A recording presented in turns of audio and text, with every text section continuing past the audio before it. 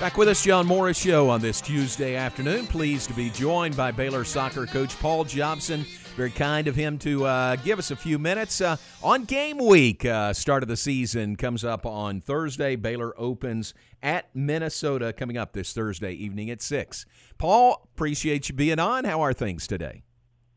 Great, J-Mo. I think I said this before, but the fact that we're on the radio together means that season is rolling, and I'm stoked about that for sure. So thanks for having me on. Yeah, it's a good thing. It really is. It's here. What's your comfort level as far as your team's readiness to start the season in a couple of days? Yeah, I think we're ready. We've had a great preseason. We have, they showed up ready. We've had, I think it's just been 2 weeks that we've been here, and every session we've had has been very well done from their standpoint. We can always ruin that from a coaching standpoint, I'm sure, but from the athlete standpoint, they've done a great job executing and bringing a great level to training that isn't always the case in preseason. You may have the first couple sessions, there's a lot of excitement, so the level and the energy is high, and fatigue can set in and that can lower, but this year that has not been the case. The girls have really been into it and been a really exciting preseason.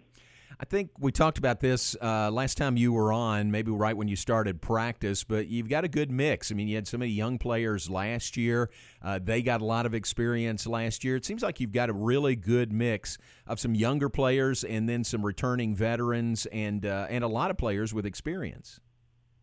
Yeah, we really do. It really is a great mix. Our veterans, including, some fifth-year kids that got their extra COVID year, there's some really invaluable experience that we don't normally have. That extra year is really important. I don't think people really understand how big of a deal that is. And the experience that our sophomores got last year, even in an abbreviated season, was valuable because every competition was top class. We played all 9 of our conference opponents, and it was a lot of great experience. And then our youngsters who are just our first years who are coming in have come in ready, which puts them at a great position to be successful, but it also puts our team in a great position to be successful.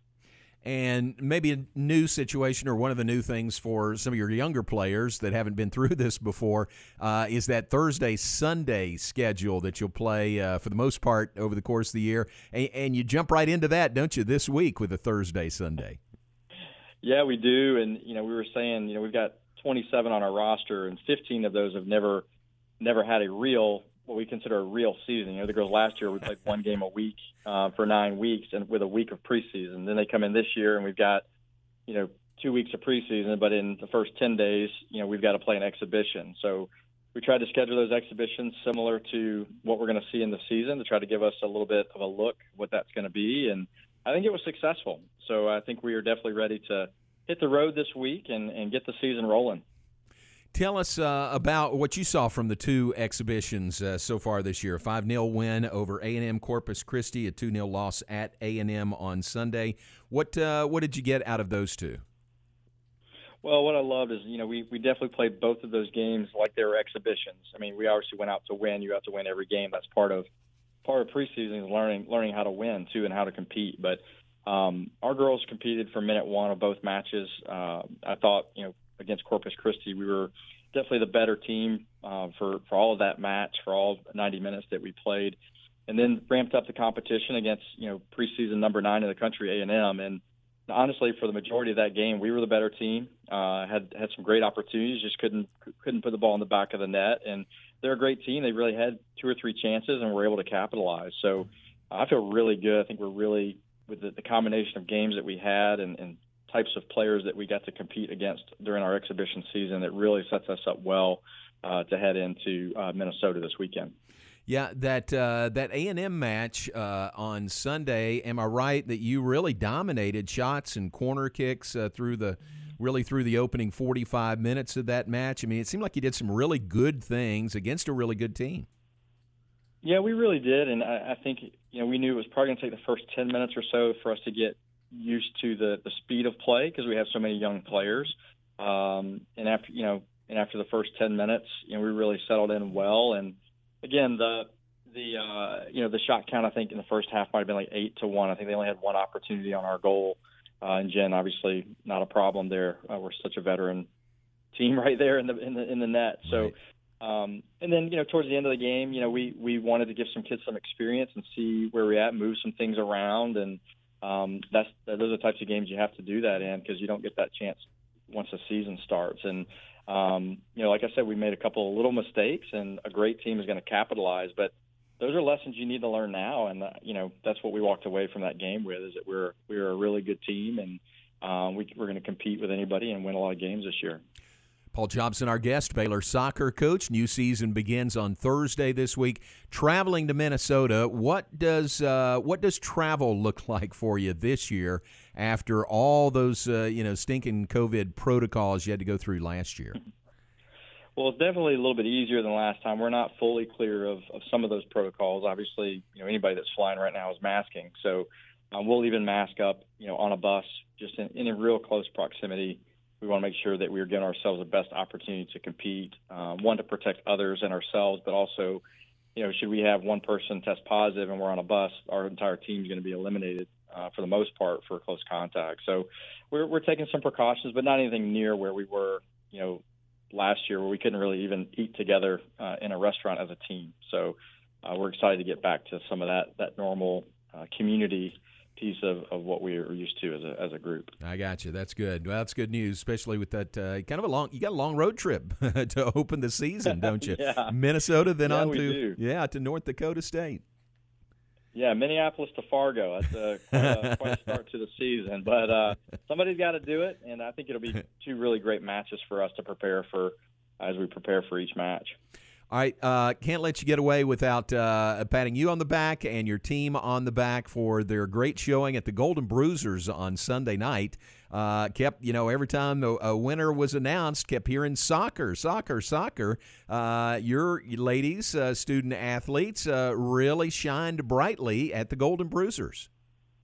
Well, thanks. I hate that, we weren't able to be there in person. Obviously, we played a match that night at A&M, and I hate that we missed that. It's such a special thing that Baylor has started doing over the last couple of years.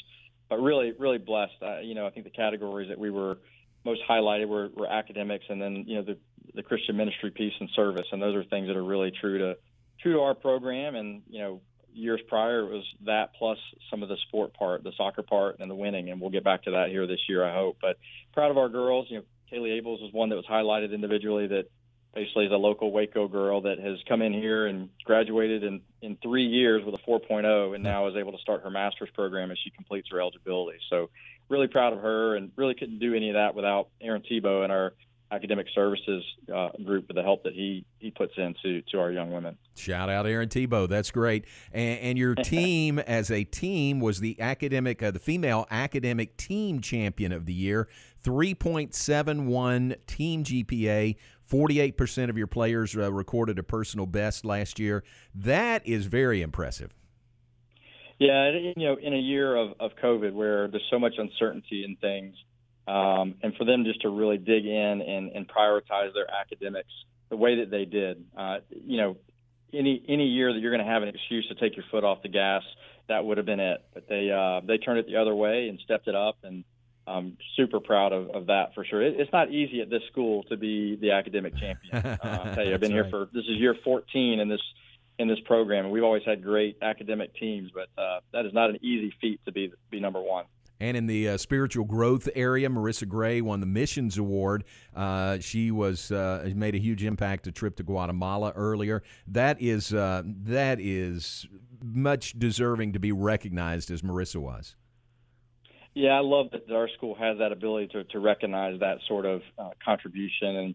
And one of our pillars of our program is service, and it's not just service to our team, but service to our community, service to our faith. And nobody really represents those three things better than Marissa Gray. And she's been going through an injury and things like that, and how she's turned her focus not away from her team, but into her team and into her faith has been such a great leadership moment even for her. And for her to be recognized was just a great moment, for not just for her, but for our program. Yeah, great night. Really was. Congratulations on all the recognitions there. Wish y'all had been able to be there, because the Golden Bruisers, they were just terrific. Great job by our Success Center in putting this on and organizing it. It was a first-class event. Yeah, they do a great job, and just the the amount of time that even our student athletes put into that from a leadership standpoint. It's not just, administratively run. It's run, by our student athletes too. And just says a lot about, this university and our athletic and academic programs, how much we work together to serve each other and to just continue to make, Baylor shine. All right, final thought, Minnesota on Thursday, then on to play North Dakota State on Sunday. Give us a capsule of your first two opponents on the road. Yeah, so Minnesota is in a coaching change. They've lost one really good coach and brought in another great coach, and they will be ready. They'll be prepared. The difficulty for us being this early in the season is that with the coaching change, there's some personnel that are the same, but there's going to be some ideas that are going to be different. So we've got our work cut out for us to be prepared for what they might throw at us. But I love the fact that our team is pretty resilient, and I think that we'll be able to adapt and adjust and compete really, really well in that match. And then turn around and face a really, really good mid-major program in North Dakota State that if we don't come out and be the team that we can be, we could be upset there for sure. So we've got to make sure that in both cases, both scenarios, that we show up and do the things that we need to do to take care of business. But it'll be a great test for us, great test weekend as we prepare for not just the rest of the season, but as this part of the season is really great preparation for Big 12 play. Very nice. Hey, appreciate your time. Thank you very much. Safe travels to y'all, and good luck this opening weekend, and we'll talk again next week. Thanks, J-Mo. Appreciate it. All right, sure appreciate it. That is Paul Jobson, Baylor soccer coach, opening a new season this week on the road with two matches. On Thursday at 6 p.m. Central Time, they'll be at Minnesota, and then on Sunday at 1 p.m., they'll be in Fargo, North Dakota, to take on North Dakota State.